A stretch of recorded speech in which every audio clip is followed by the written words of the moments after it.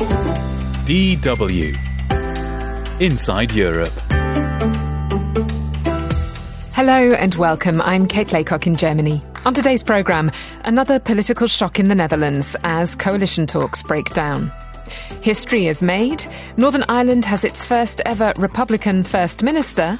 Ms O'Neill, are you willing to take up the office of First Minister and affirm the terms of the pledge of office? I confirm that I am willing to take up the office of First Minister and I affirm the pledge. Then, SUVs non merci. Has Paris just signed the death knell of gas-guzzling vehicles in urban spaces? Well, peut-être. All that plus a trip to the museum coming up.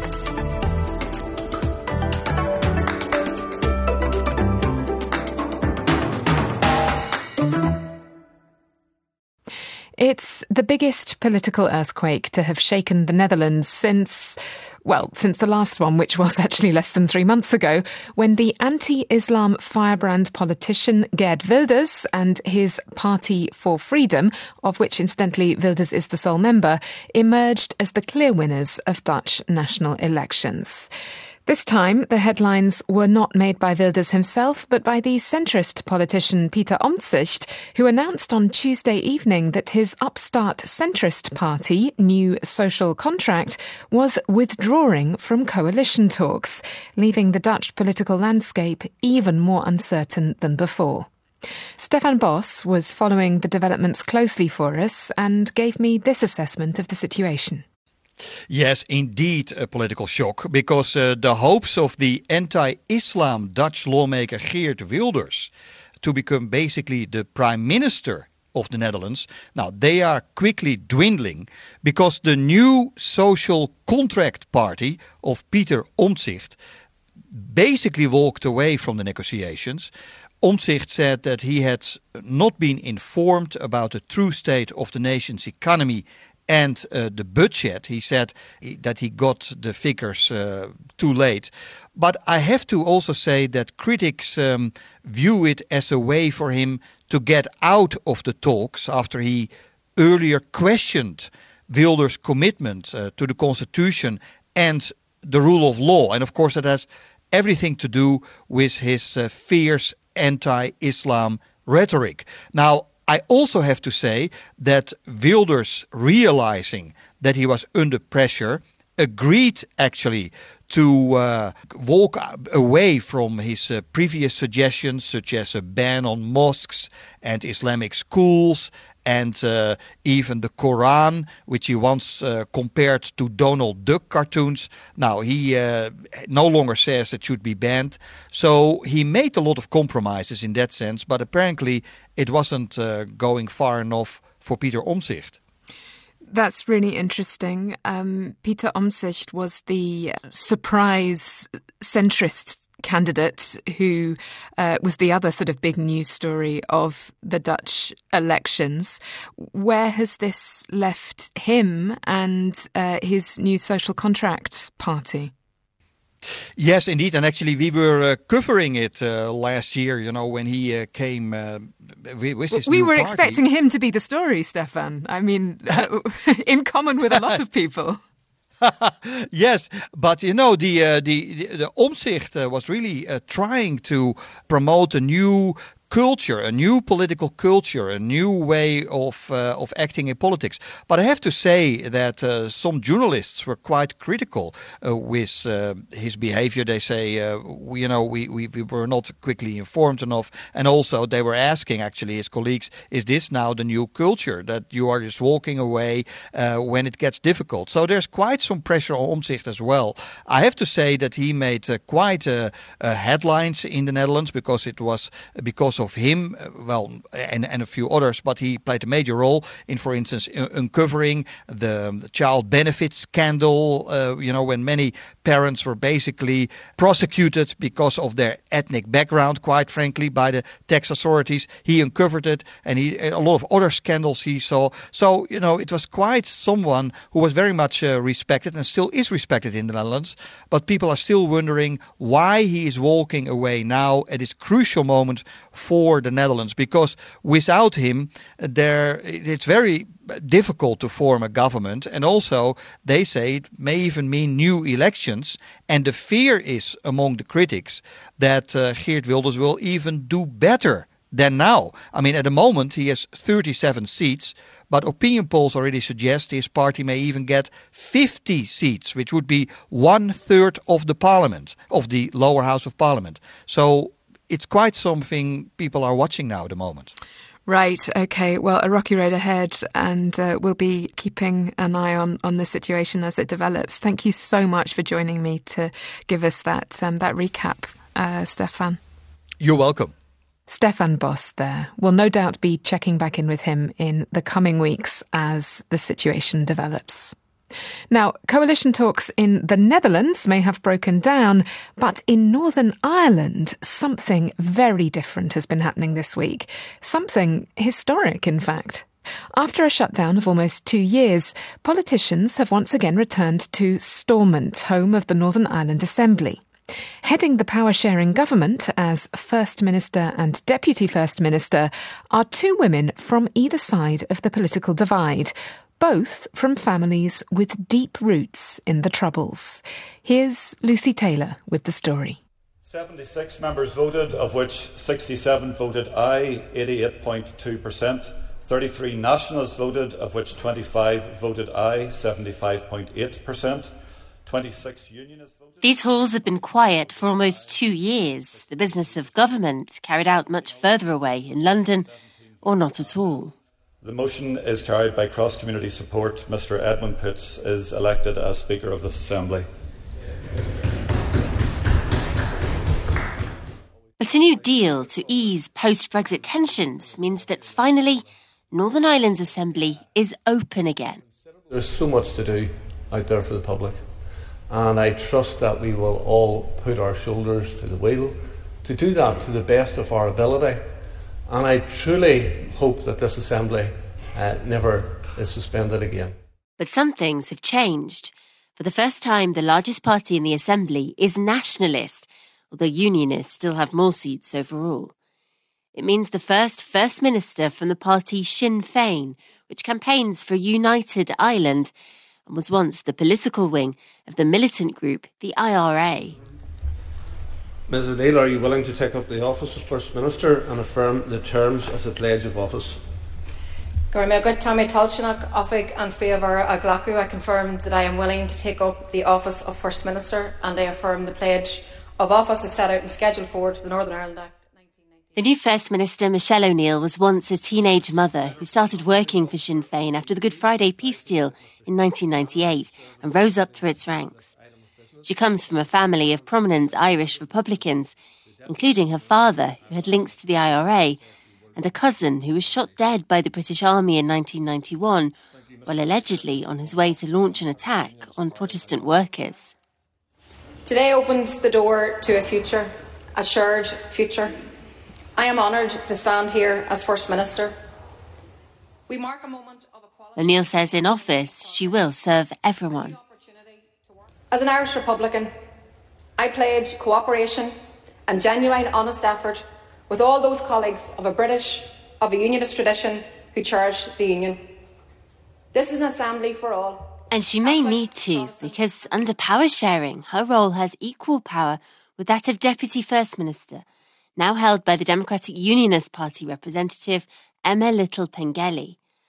A barrister, she too is steeped in the history of the Troubles from the other side of the divide.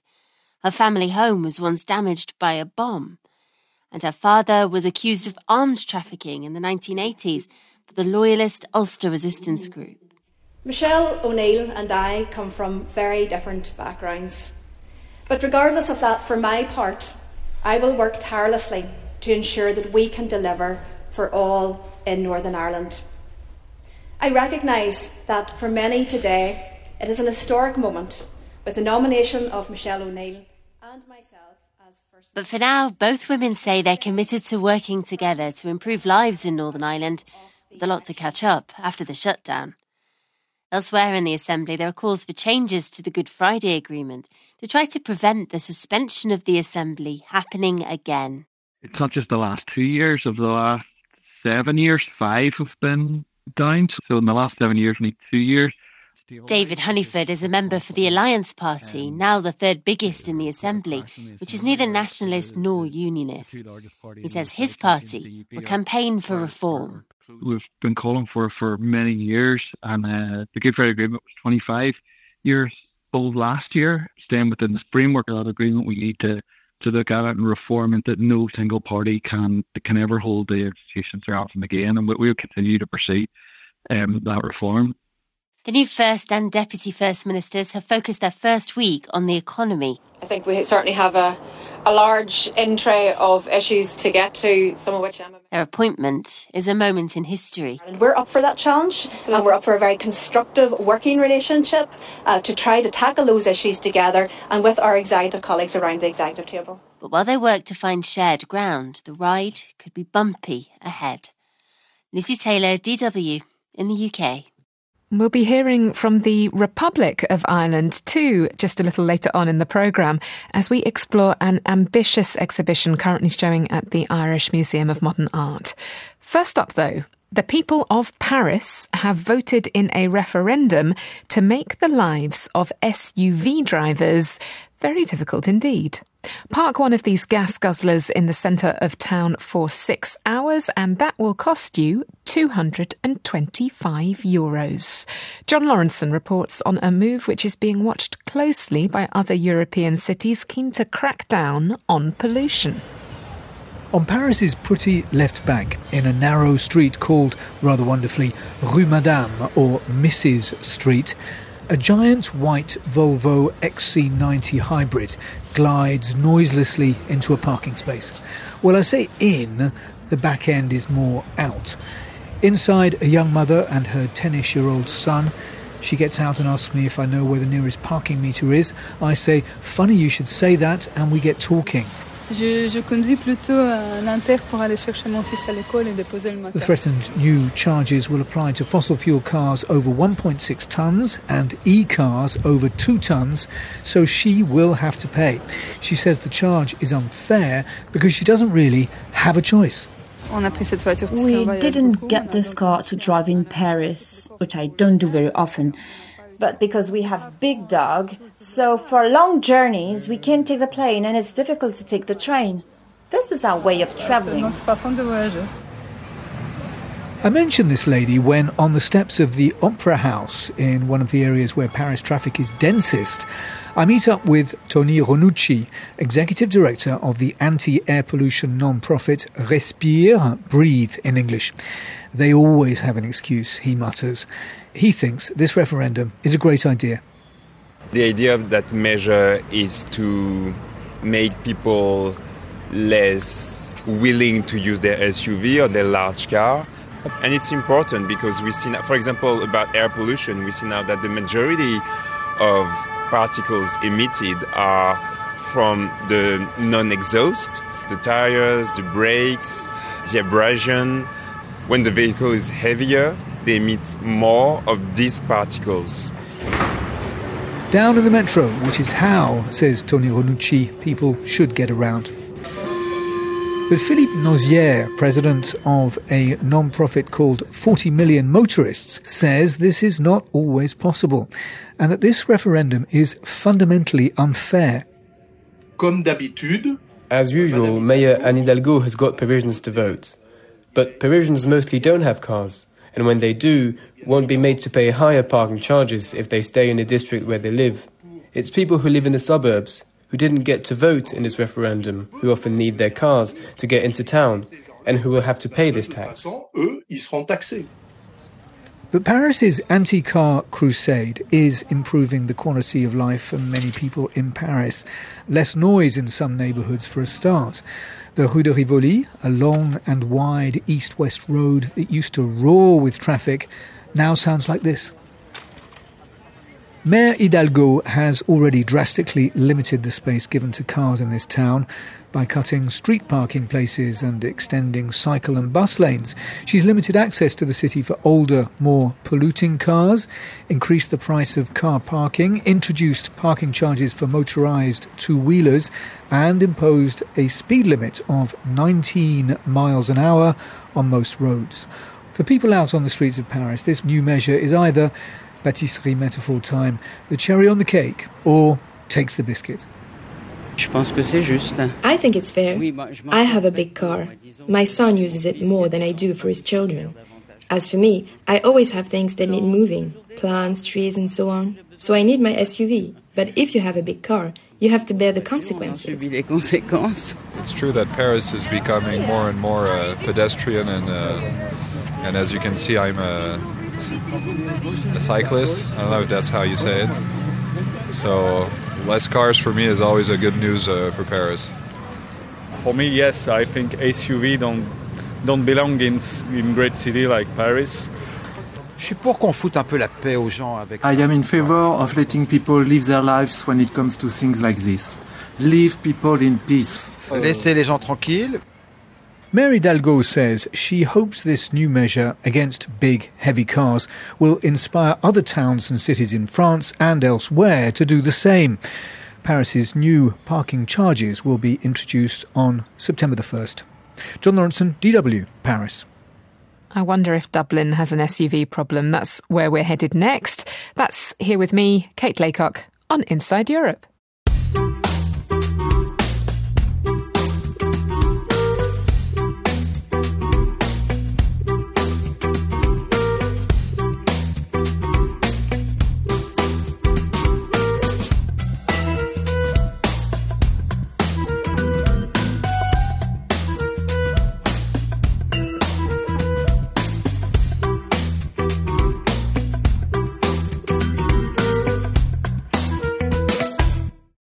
Self-Determination, a Global Perspective is the name of a wide-ranging exhibition currently showing at the Irish Museum of Modern Art, IMA, in Dublin. The exhibition focuses on the nation-states that emerged in the wake of the First World War, exploring the role of art and artists in relation to the expression of national identities, nation-building and statecraft. Sebastian Stevenson was there to check it out for us. The island of Ireland's partial independence from Great Britain, that was instigated by the Easter 1916 rising against British colonial rule in Ireland, occurred during a very troubled era. The Great War, as it would come to be known, had engulfed the globe and would continue for another year, 6 months and 11 days. It was a time of unparalleled and irreversible change across Europe. In the aftermath of the Great War, 4 empires collapsed and new nations were born amidst their ruins. I'm in the East Wing of IMA, a former military barracks for Declan Clark's work, dated 2023. It is a 47-minute video that shows the Ardna Crushna hydropower plant, which was commissioned by the then-new Irish Free State in 1925. This plant was, at the time, a rallying point for the resourcefulness of an Irish nation. This is only a tiny slice of an exhibition that features 114 artists and 7 especially commissioned new works. The exhibition encompasses architectural models and renderings, contemporary sculpture, postage stamps, theatre scripts and production sketches, and of course, video art. On opening night, I met up with Annie Fletcher, director of IMA. We started to imagine about 3 years ago, what would it be like to contextualise Irish history and art history and this amazing moment of the emergence of the Irish state within a more global context, in a moment of moments where so many other countries were doing the same. It was like after the catastrophe of the First World War. It was a moment of the collapse of the Ottoman Empire, the collapse of the Austro-Hungarian Empire. So it was kind of a noisy moment where lots of people and communities and emergent publics were thinking about how to redraw their ideas of how the state might look. So it was a very exciting time.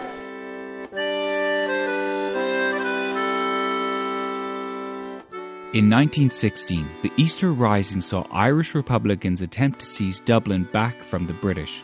Although unsuccessful in itself, this rebellion would eventually lead to the creation of the Irish Free State, the start of the Ireland that exists today. Several of the signatories of the 1916 proclamation and numerous associates and supporters were writers, poets and playwrights. Artists working in other media were also sympathetic to the cause of Irish independence and did much to articulate it.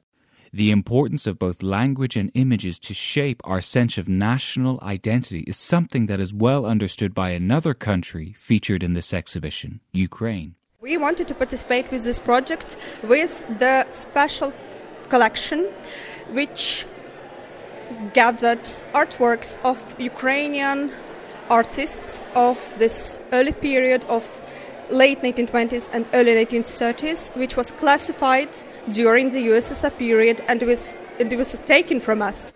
Ukraine first declared its independence with the invasion of Bolsheviks in late 1917. It was around this time that a movement called Boychukism emerged around an artist named Mikhailo Boychuk. Boychukism took elements of Ukrainian folk art and mixed them up with Neo-Byzantine imagery and monumentalism, creating a uniquely Ukrainian form of expression. Nadia Tynchuk is a researcher at the National Museum of Ukraine. A lot of artworks represented here belong to the Boychuk movement, which was very original and very unique, I might say, school of art developed by Boychuk, who united young artists who started to develop their own very creative manner and style, which originates, and that is interesting thing, because mostly when we speak about modernism, it rejects the tradition. But Boychuk wanted to return the tradition, to find the roots. This made Boychukism suspect in the eyes of its Soviet occupiers, which favoured socialist realism and the propagation of a single communist identity. Boychuk art was suppressed, and several of its practitioners were eventually executed. Now, with Ukraine once again engaged in a battle for existential survival, Boychukism feels more relevant than ever. Relevant and, as Nadia Tynchuk reminds me, beautiful. Vivid colors, very powerful and monumentalistic traditions in describing and building the image, making some experiments with form and color and shape to make that impression of simple but very strong images you can see. Boychukism was a new page in Ukrainian art history, but the future remains a blank page. Is the next chapter of Ukrainian identity and language being authored right now, or will it be erased? Perhaps we can look to Ireland's trajectory for clues. Today, Ireland has its place in the world and is now on good terms with its neighbour. But the Irish language, suppressed for centuries by British occupation, has failed to be revived in everyday use. It will take the determination of a nation and its people to ensure that it endures. Sebastian Stevenson, DW, Dublin. Before I forget, just time for this.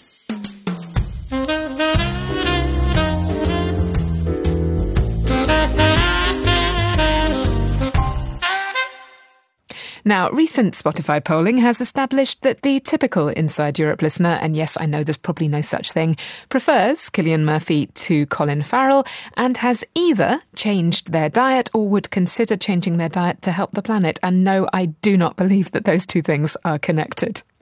This week, I have a quote for you. Europe was created by history. America was created by philosophy. Who do you think said it? Was it British Prime Minister Margaret Thatcher, US President Abraham Lincoln, or French philosopher Jean-Paul Sartre? Inside Europe is, of course, also available on all the other usual platforms, including YouTube via DW's new podcast channel. This is Inside Europe, and I'm Kate Laycock in Germany.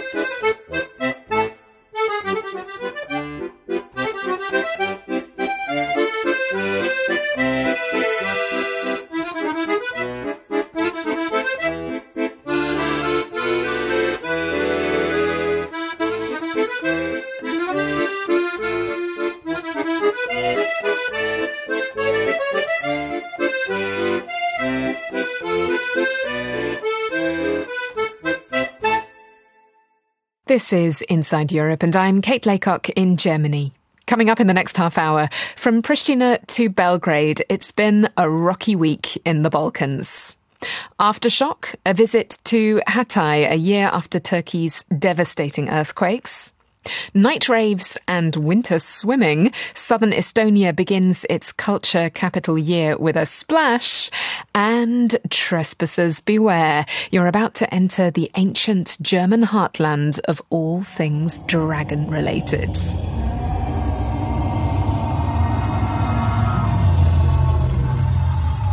My heart pumped for a bit. You really sort of get pulled in to the enormity of this beast and the power that this animal has. Don't worry, we can hold hands if you like. Broadcasting from Germany, this is Inside Europe. Tensions in the Balkans were ratcheted up a notch this week when the Kosovan government in Pristina imposed a ban on Serbian currency and instructed its Serb minority to adopt the euro. The move was greeted with concern by the EU, which criticised Pristina for taking unilateral steps that it fears will lead to a further deterioration of relations with Serbia. To find out just why this currency ban is causing so much consternation, I spoke to our Balkans correspondent, Guy Delaunay. Well, what we've had in Kosovo is basically an announcement from the central bank saying that they would no longer allow any currency to be used in Kosovo apart from the euro. And that came into force at the start of this month, and it was only announced, this move, halfway through January, so there's been no time really for people to adapt.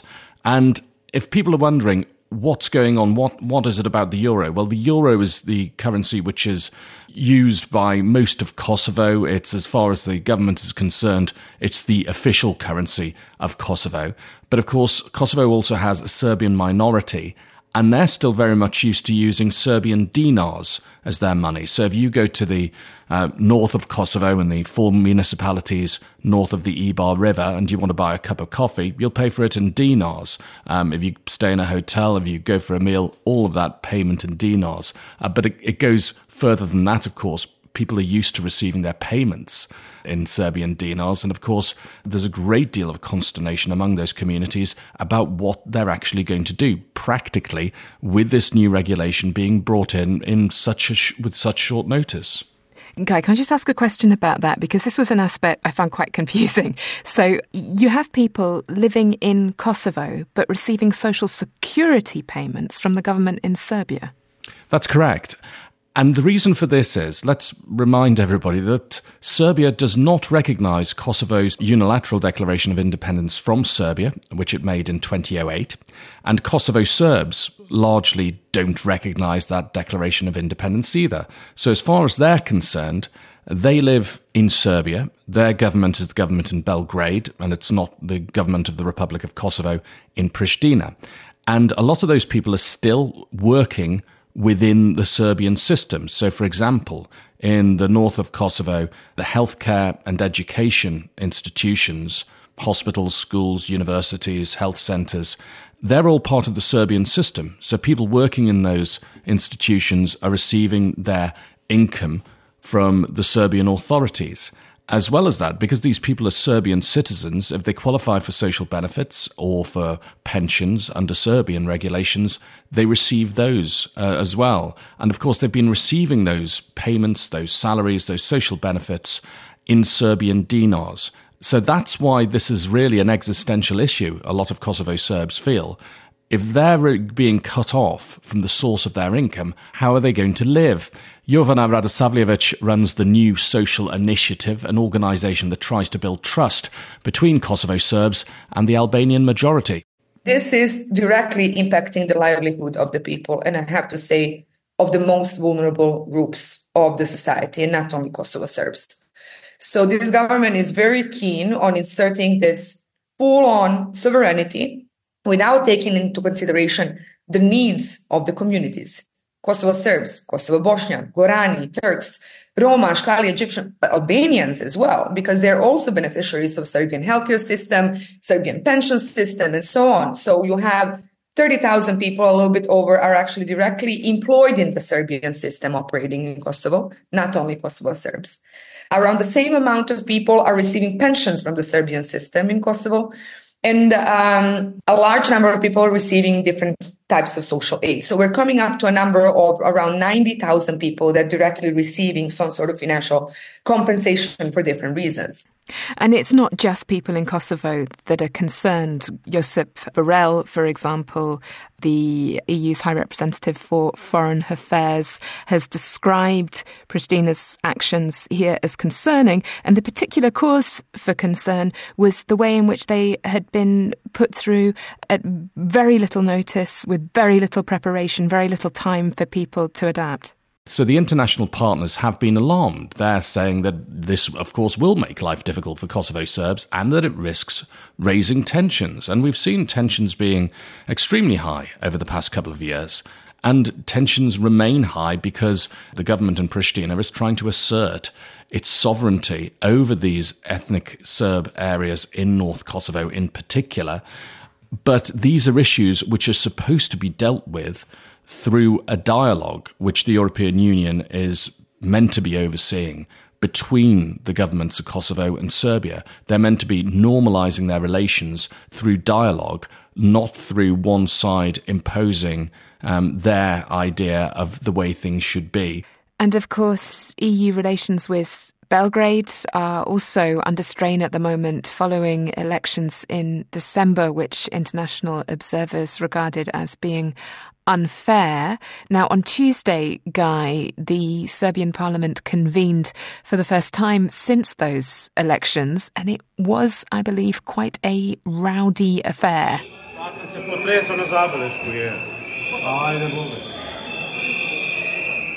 It was indeed. So opposition MPs decided they were not going to remain in the chamber while the members of the governing party, the Progressive Party, took their oaths to become members of parliament. So the opposition MPs withdrew. They actually took their oaths of office in a corridor in the National Assembly.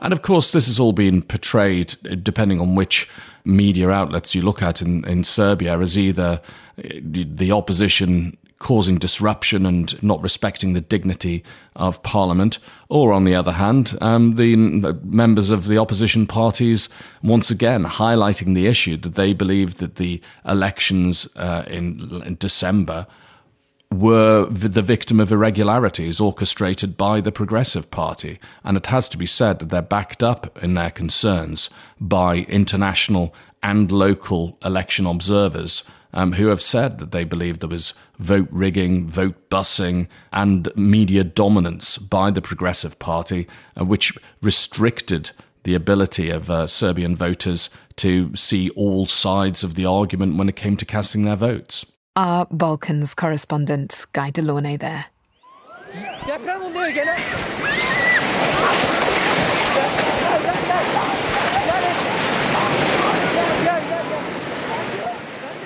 A year ago this week, twin earthquakes devastated southern Turkey and northern Syria.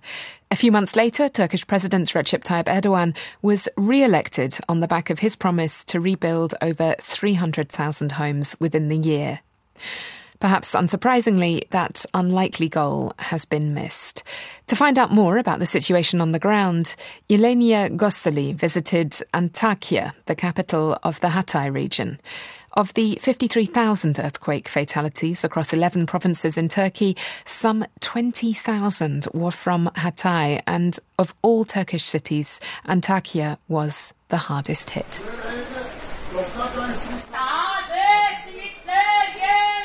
A year since two strong earthquakes on February 6 razed much of Antakya to the ground. Some life has returned to the old bazaar, previously the center of life in the city, founded 2,300 years ago. Despite a mass exodus after the quakes, some shop owners have reopened in the ruins of their old stores. Restoration work is planned to save some of the historic mosques, synagogues and Byzantine mosaics. On the main Kurtuluş Street, a couple of historic hotels have turned their signs back on. Now the dust has settled, it is easier to imagine a future where the city will rise from the rubble. Its losses, however, have been huge. A year on, 700,000 people live in container camps, while thousands more have left the region or live with relatives and in temporary accommodation. In Antakya, many are now fearful they may never be able to return. They can see that reconstruction is happening, but they say they're being excluded from the process. Zaten bu gördüğümüz alanın tamamı binaydı. This area used to be completely filled with buildings before the earthquake, but now there are none left except that one. The ground here is very bad because it's the bank of the river, but this is the most valuable place in Hatay from an economic perspective. So they are building in the same place again, but this time it will cost a lot. Local lawyer Ecevit Alkan is taking the government to court in order to force the authorities to release information about what is actually being built here. A master plan for the reconstruction of the city, led by a renowned Istanbul-based architecture firm, has not yet been made public. At the same time, the government has declared 207 hectares of land on the west bank of the river, where thousands of buildings have collapsed, as a reserve area for construction. Rezerv alan ilan edilen bölge çok büyük bir alan. The territory declared as a reserve is a very large area. People in that area lost everything, lost their jobs, all family ties. At the moment, the city is almost destroyed. If even in cities like Istanbul and Ankara people can't afford to buy new homes, to expect earthquake survivors to pay an unknown amount of money for newly built buildings is cruel and against human rights.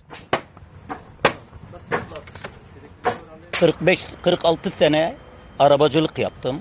Bütün kazanımlarım bu evin içinde kaldı. I worked as a driver for 45 years. Everything I earned since 1975 went into this house. From Siberia to England, everything. I worked and raised 6 children, and my home now is gone, unfortunately.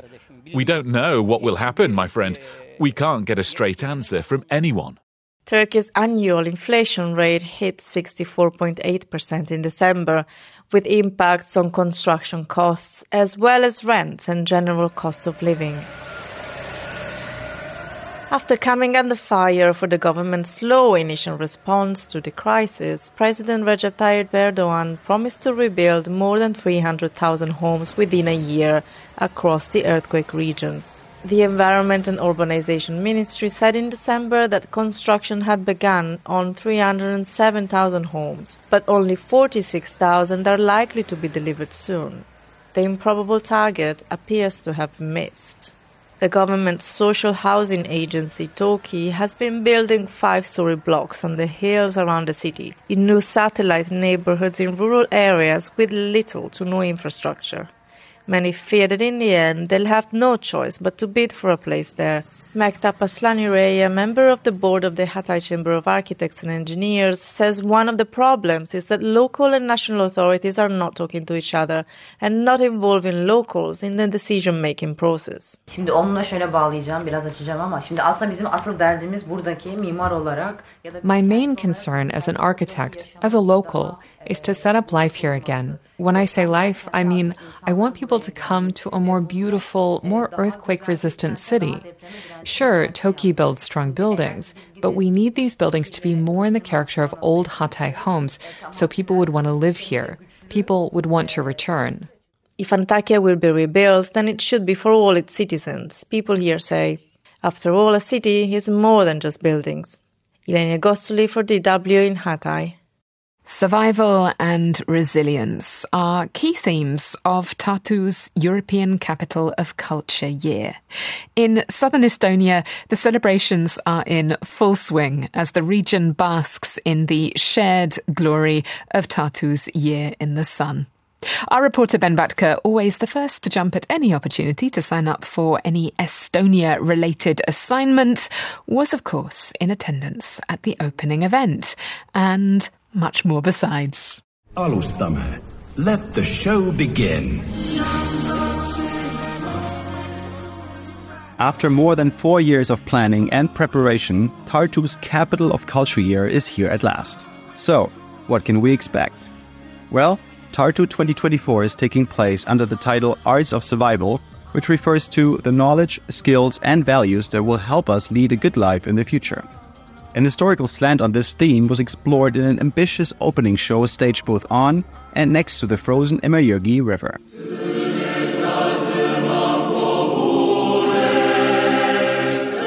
Some 10,000 onlookers were taken on a journey through time and space, from the magnificent city that was Tartu before World War II through its destruction and post-war reconstruction to present-day topics like the environment and the war in Ukraine. I have been local here let's say 10 years, and this is the most massive thing that has been in this riverside. Probably 10,000 people visit. I've never seen so many people here. It's amazing. You really see how this culture capital connects people, and everybody feels that there's something that is for them. Silver Sepp is a musician who builds instruments from natural materials, such as the wooden ski he was carrying with him, and which he also uses to hit the slopes. Sepp says using the Emerjõgi River for the opening ceremony symbolizes Estonians' deep connection to nature. And one of the ways he and many other Estonians cultivate this relationship is winter swimming. Expect a lot of that in the coming year too, especially in March, where the Estonian capital, Tallinn, will be hosting the Winter Swimming World Championship. So how are you feeling? Scared, but I know it will be better when you get in. I'll leave you to it. Good luck. Okay.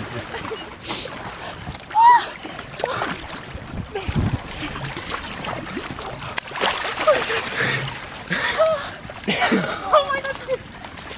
How was it? Freezing. In a good way? Or? We don't know that yet. With 1 in 5 Estonians reportedly practicing it, winter swimming is an increasingly popular endurance sport. We welcome everyone to join the procession. Back at the Emerjõgi River after the end of the opening ceremony, I follow a procession to the after-party at the Estonian National Museum.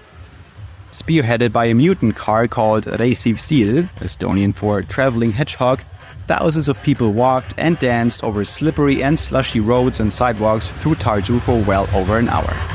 It has been completely fascinating evening, never seen things like this done in the city. I have been living here my whole life. My favorite part had to be that some of the songs were sang in dialect, which is from southern Estonia, and it's very special also that Ukrainian nation was also present there and singing for them. Representation of togetherness and like we are all one. After dancing our way past Tartu landmarks like the 19th century St. Peter's Church, we finally reach our destination, the country's largest museum, built on the land of a former Soviet military base and airfield.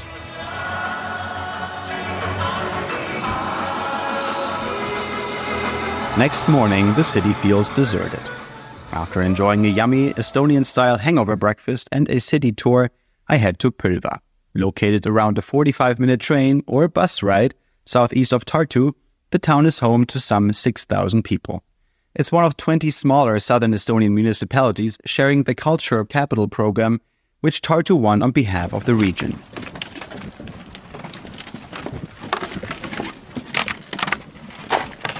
Usually in Põlva are only Estonian people, and it's very rare to hear other languages here. I think we're quite good hosts, and we're very happy about that we are part of the program. With the exception of Russian, the border is only 30 kilometers away after all, foreign languages may be a rarity in Põlva, but that doesn't mean that everyone sounds the same. Expect diversity to feature heavily in the coming year, as southern Estonia showcases its 5 distinct dialects that each have their own folklore, clothes and dance traditions.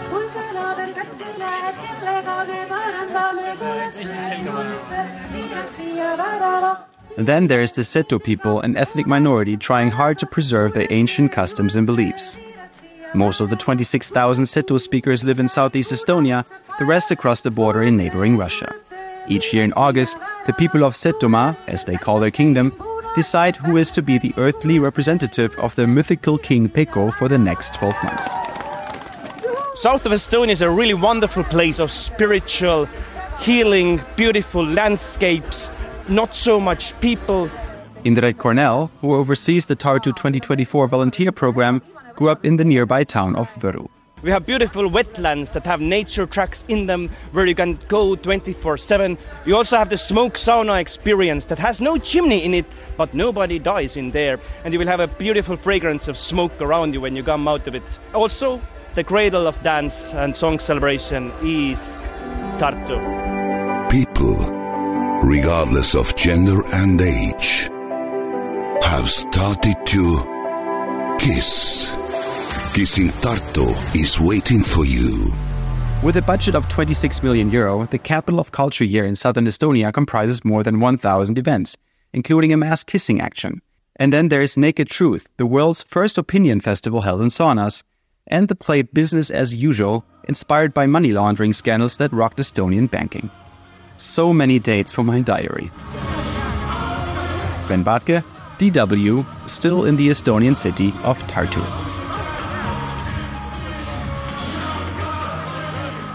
In the interests of fairness, I should perhaps add that there are 3 European capitals of culture this year. The Norwegian city of Bodø, the first culture capital north of the Arctic Circle, and the Austrian spa town of Bad Ischl. More culture is coming up next. Do beware of the dragon.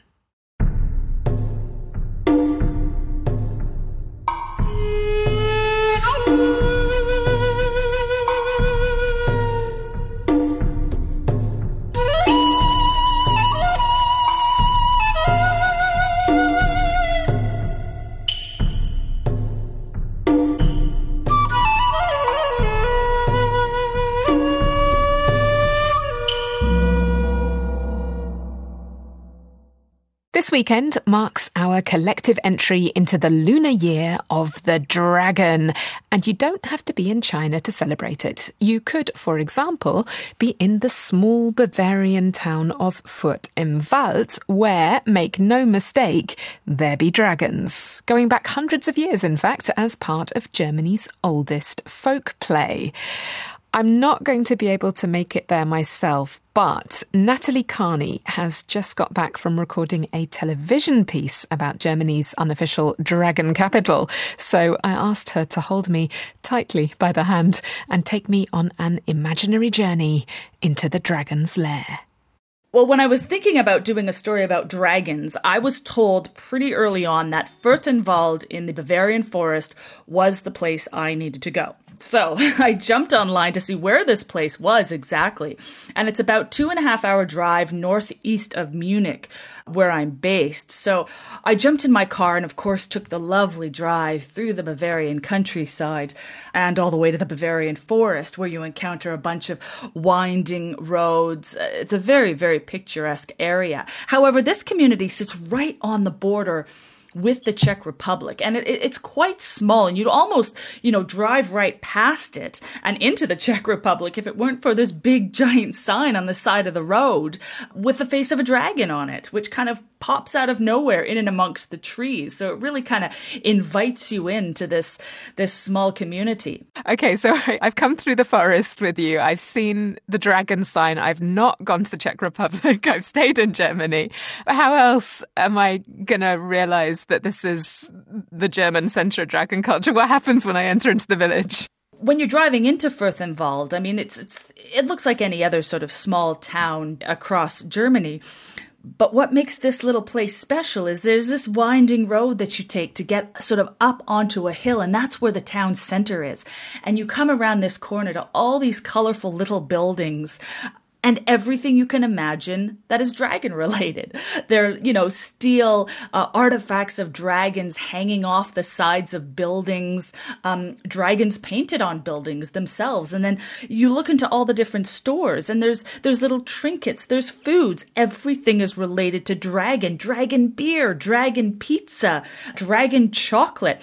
Even the Rathaus, the city hall, has this big giant emblem on the front of it with two men spearing a dragon. And of course, you can't forget the Dragon Hotel or the Dragon Z, the Dragon Lake nearby. So, I mean, this whole community really sort of encompasses and cherishes their relationship with this fantastical creature. Should I be scared? Because I've heard that one dragon in particular may be the Guinness Book of Records winning biggest mechanical dragon in the world.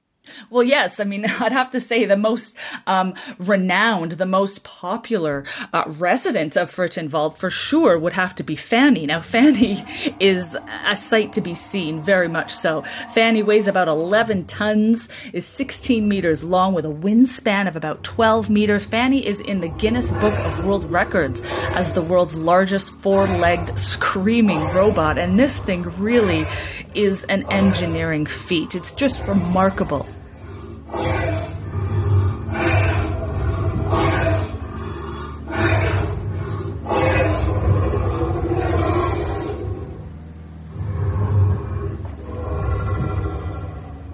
The story behind this ginormous dragon, and actually the entire community's history and connection to dragons, dates back over 500 years. 5 decades, Furtenwald has been connected to dragons. It all dates back to the Corpus Christi processions that used to promenade through town. These processions were done by a lot of young children, young boys, and they used to have fun with it. And they would then turn around after the procession and they would slay this big dragon. And they ended up going on to create a folk play about a dragon. And the dragon grew to develop and represent evil. So this play has carried on for over 500 years. Again, it's the longest running folk play in the entire country, whereby you've got a knight who slays and fights the dragon, and for doing so, he wins the heart of the lovely lady. And what I find quite interesting, too, is how the community has sort of evolved the story over time. Fantastic. And I believe that you actually sort of asked the mayor some origin story questions as well. What was his take on it? When I met the mayor, Sandro Bauer, we did it against a very quiet, we could say sleeping dragon. But it wasn't until they decided to wake this beast up after our interview and we got the full show.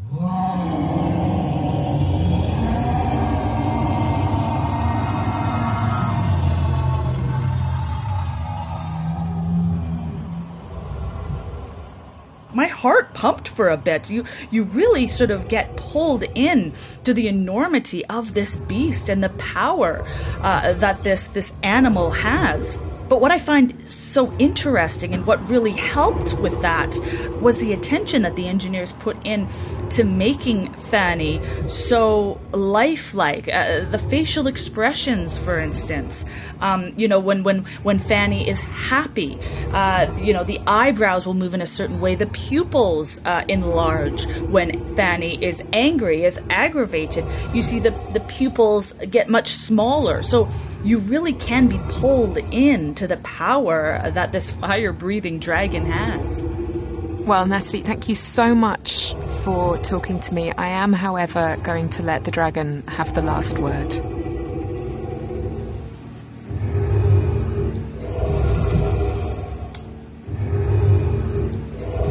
And so Fanny the Dragon lived happily ever after. Just a quick reminder of our feedback address, insideeurope@dw.com. Do give us a shout if you have any comments or ideas for the show. We really do always love hearing from you. This programme was produced by me, Kate Laycock, with help from Nick Martin and sound engineer Ziad Abu Sleiman. Inside Europe comes to you from DW in Bonn, Germany.